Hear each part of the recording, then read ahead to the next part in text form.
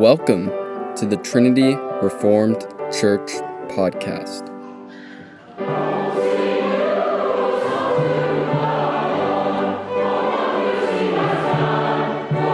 Sermon by Jason Cherry on March 13th, Lord's Day service.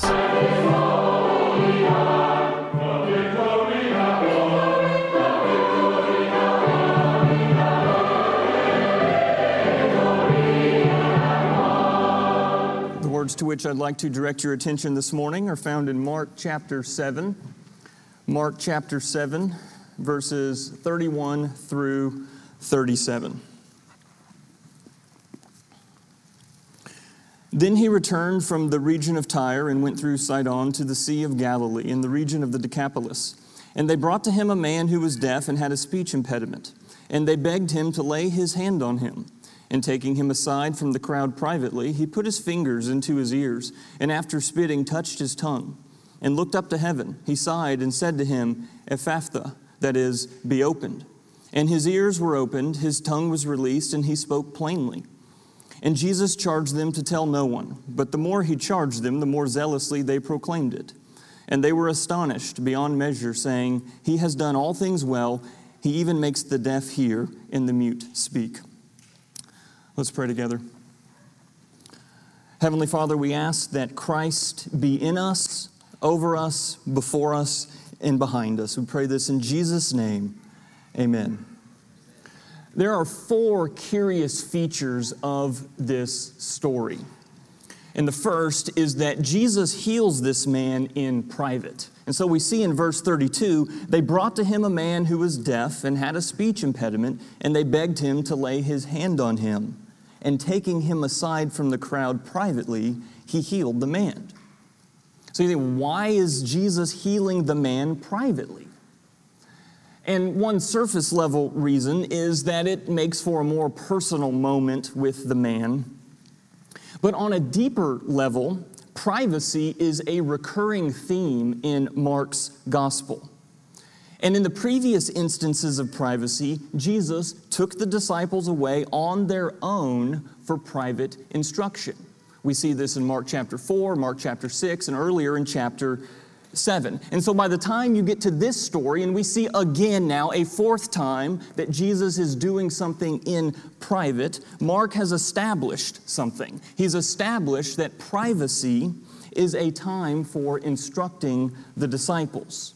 Privacy is a time for making disciples. Privacy is a time for teaching the disciples. It's a time of growth for the disciples. And verse 33 says that Jesus took the sick man aside from the crowd privately, and it doesn't explicitly mention the disciples. But we assume they, or at least Peter, James, and John, are with Jesus during the healing. And what happens during the healing? Well, the man's ears are opened and his tongue is released.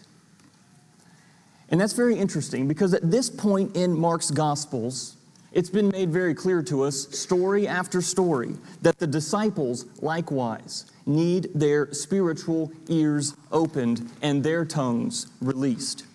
Jesus directly addresses the disciples' blindness in chapter 8, verses 17 and 18. And we know eventually their blindness is removed. Eventually their dullness is sharpened. So what does it? What eventually opens their ears and loosens their tongues? Well, it's many things. And one of those things is the accumulation of many moments in private with Jesus. Some moments have great effect. Other moments that should have great effect have almost no effect. At first, the disciples are blind. And then they begin to see the shape of trees, like the blind man in Mark 8:24. And eventually, they see clearly. But through it all, the readers of Mark's gospel are frustrated, and they're asking, why are they so slow to learn? Why are they so slow to hear and to see? Maybe you ask that question of other people in your life. Maybe you ask that question of yourself sometimes. And the reason the disciples are so slow to learn is because the work of making a disciple is usually slow work. And we would do well to remember that. We must not get discouraged if after what we think is a key moment, there is minimal apparent progress. When that happens, we need to press on, and we need to stack moments upon moments. And be encouraged, because shortly after this healing, Peter takes a big step of faith and confesses that Jesus is the Christ in Mark 8, verses 27 through 30. But through it all, readers of Mark's gospel are waiting for the disciples to get it. They're waiting for the disciples to see the truth. And what you need to realize is that the work of making disciples is usually slow work. And what that means then is if you're doing the work of making the disciple, you have to gear your disciple making to that fact. It is usually slow work. And when things are slow work, they get discouraging because we think this is the moment. That was a great talk. I was quite eloquent in this moment, in private, with this little one I'm trying to make a disciple of. And then 20 minutes later, it seems as if nothing has happened. So it's easy to get discouraged. It's easy to get discouraged when we're in the process of making disciples because making disciples is slow work. And what you need to see is that deaf Peter will hear. Mute Peter will eventually speak. And it very well may be the case that when Jesus heals this deaf, tongue-tied man in this story, it is a symbolic introduction to the gradual enlightenment that is happening to the disciples. And in Mark's gospel, that happens in many ways, and one of those ways is through private moments with Jesus.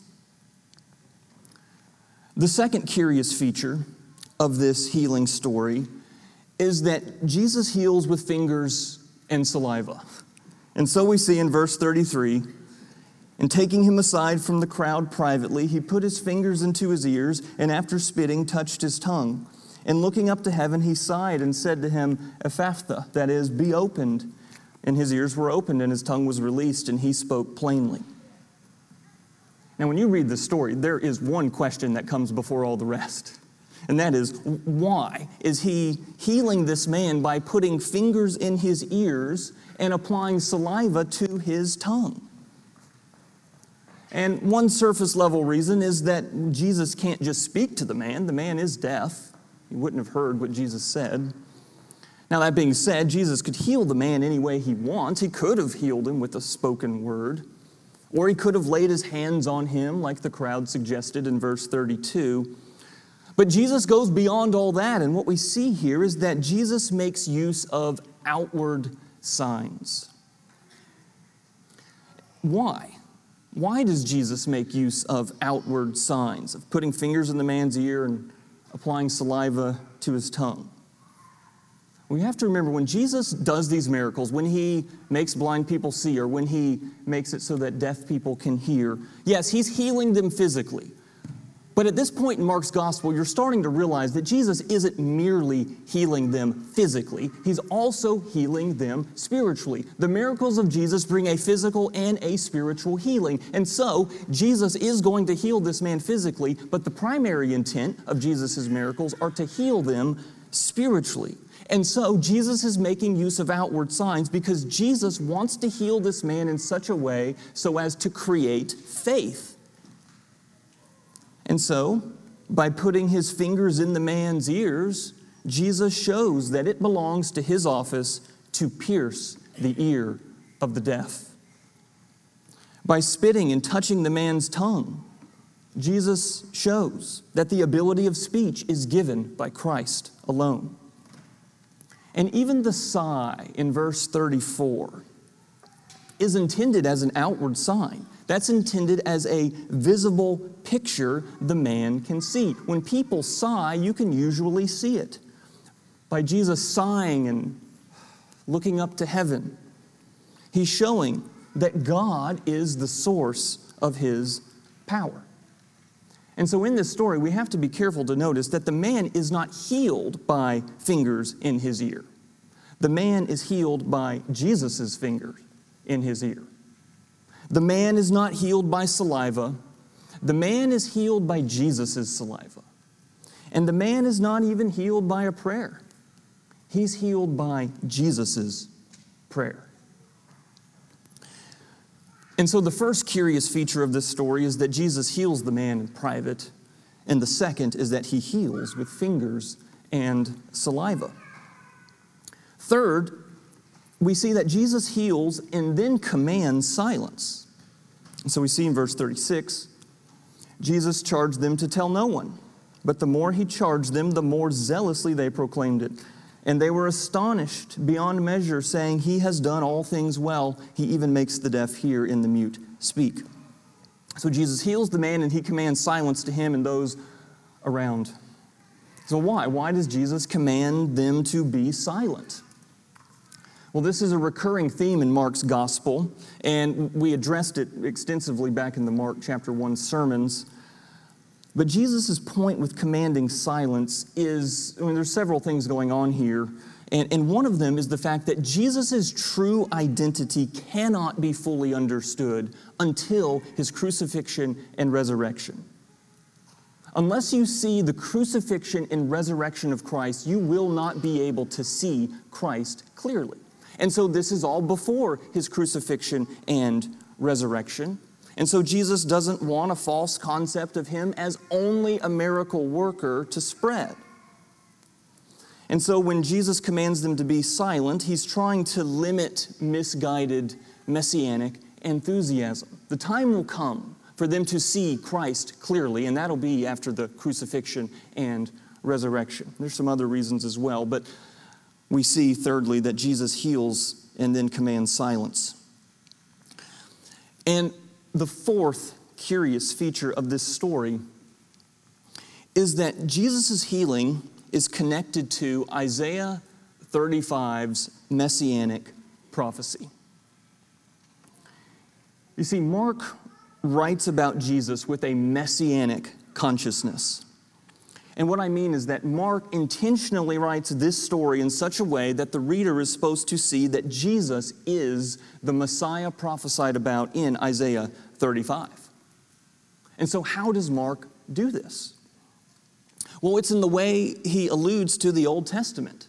And so if you look at verse 32, it says, "They brought to him a man who was deaf and had a speech impediment, and they begged him to lay his hand on him."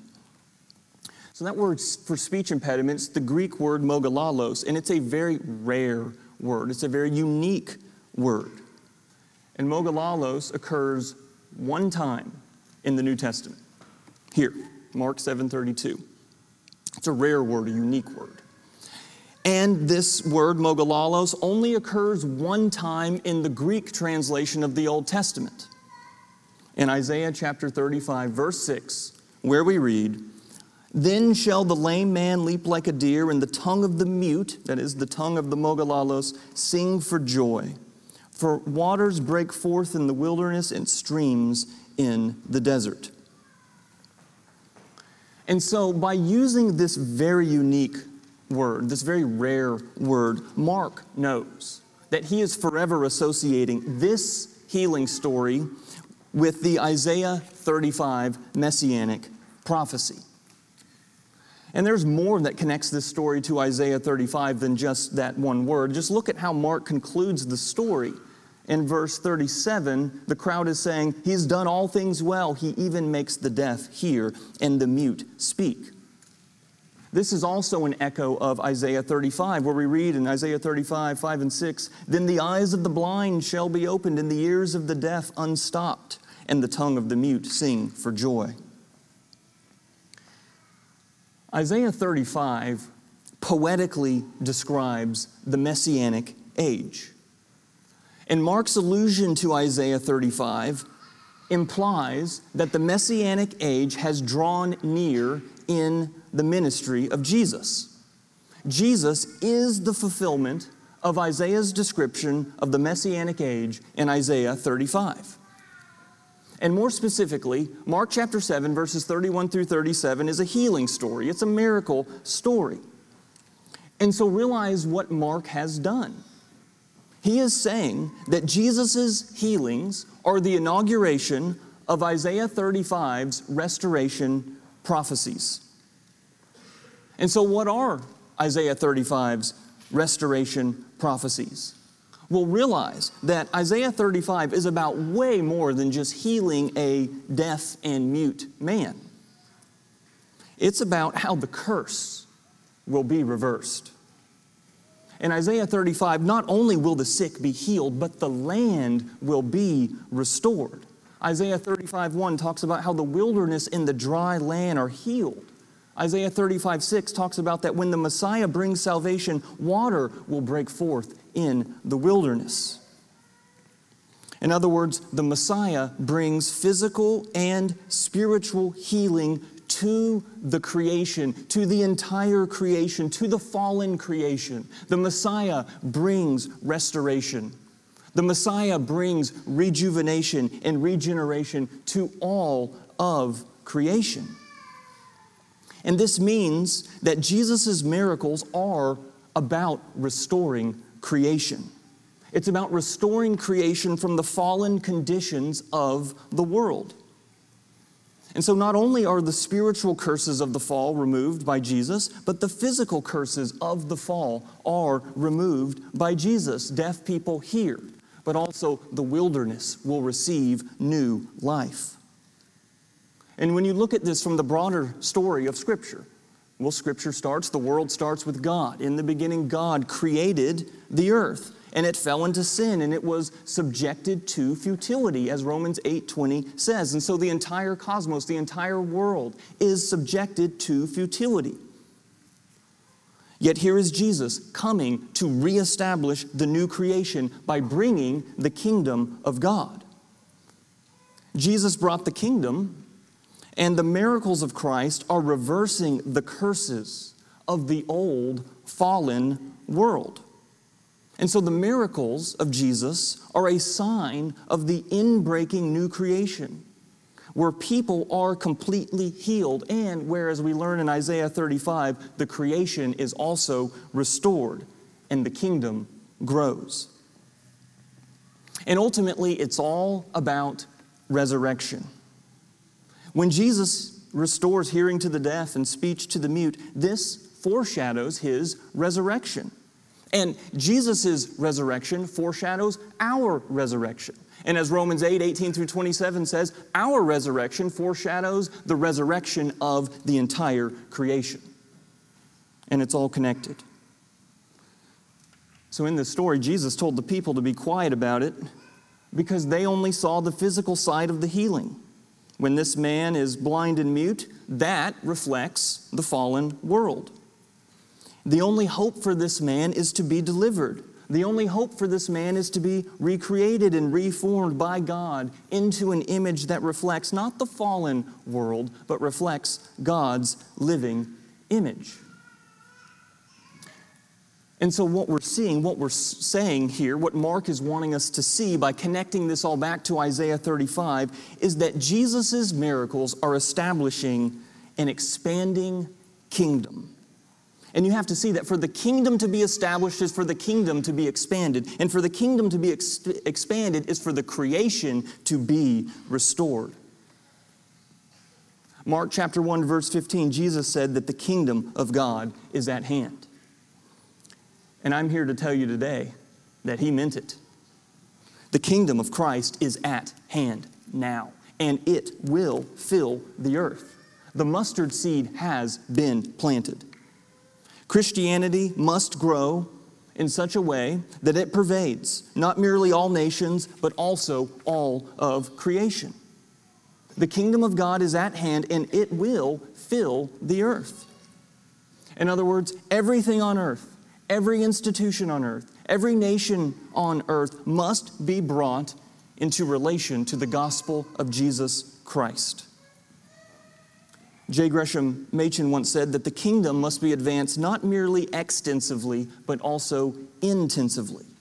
In other words, the church must seek to win not merely every person for Christ, but also the whole person to Christ, and also all of creation to the truth of the gospel. In Philippians chapter 2, verses 10 and 11, we read of a coming time when every knee shall bow and every tongue confess that Jesus Christ is Lord. We'll consider the fullest aspect of what this great consummation means. This means that there will be a time when doubts have disappeared. There will be a time when every apparent contradiction is removed. There will be a time when all science will be sanctified and converged into one great conviction, professing the living God. There will come a time when all of art is devoted to the one great end. There will come a time when all of human thinking is permeated by the refining, ennobling influence of Jesus Christ. There will come a time when every desire is brought into obedience to Jesus Christ. And you might hear that, and you might think, man, that sounds great. But that isn't the case right now. Right now, the situation is desperate. Right now, the situation is discouraging. And I want to address that directly. We acknowledge that there are times in history when the situation seems desperate and discouraging for the church. And we acknowledge that right now, for many people, feels like one of those times. But based on the promise of God, those feelings among the faithful must only be temporary. Those feelings will not be permanent if we read the promises of God and the announcement of the kingdom that begins as a mustard seed and ends as a mighty tree. If we are living in vital communion with the risen Lord and with each other, if we are really convinced of the truth of our message, then we can proclaim God's truth before a world of enemies.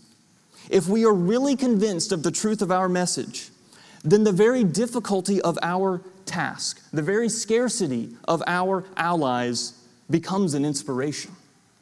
If we are really convinced of the truth of our message, then we can rejoice that God did not place us in an easy age, but in an age where it is difficult to persevere in faith. If we are really convinced of the truth of our message, then too we shall not be afraid to call forth the saints into pursuing the great consummation where the knowledge of God fills the earth. And again, you might hear that, and you might be convinced. And you might say, okay, I see the promise of the kingdom. I see the promise of the gospel. I see the promise of Isaiah 35, and that Christ has come to begin the fulfillment. And you might say, I want to live in light of that promise rather than in light of the gloom of the news cycle. And you might say, not only that, I want to strategically live based on the promises of God's expanding and triumphant kingdom. And if that is you, and I assume it's all of you who have faith, then let me close with 2 points of application. If you want to strategically live based on the promises of God's expanding and triumphant kingdom, then first, focus on the conditions of belief. Focus on the conditions of belief. Here's what I mean. God can save anyone at any time. We don't deny that. The decisive thing is always the regenerative power of God's Spirit, which can overcome all lack of preparation to receive the Lord Jesus Christ. And yet, as J. Gresham Machen again points out, God usually exerts saving power in connection with certain prior conditions of the human mind. In other words, more practically, it's a great obstacle to receiving the truth of the gospel if a person's mind is filled with legions of false ideas. And so, in that context, we may speak as persuasively as Winston Churchill and as fervently as George Whitefield. Yet, if people's minds are filled with a legion of false ideas, if we concede the collective thought of the nation to be controlled by false ideas, our effect will be hampered. When people's minds are filled with false ideas and false desires and false feelings, they tend, in the modern world at least, they tend to regard the truth of Christianity as at best a harmless delusion. And so as Christians, our job isn't to single-handedly change the world. Our job is to lovingly have influence over those God has put in our sphere. And we should be interested in creating the right conditions of belief for those around us, so as to make the acceptance of the resurrected Christ something more than an absurd fairy tale. And it's a great mistake to think that this is only the job of the specialist, or to think that this is only the job of the professor, or the author, or the conference speaker, or the pastor.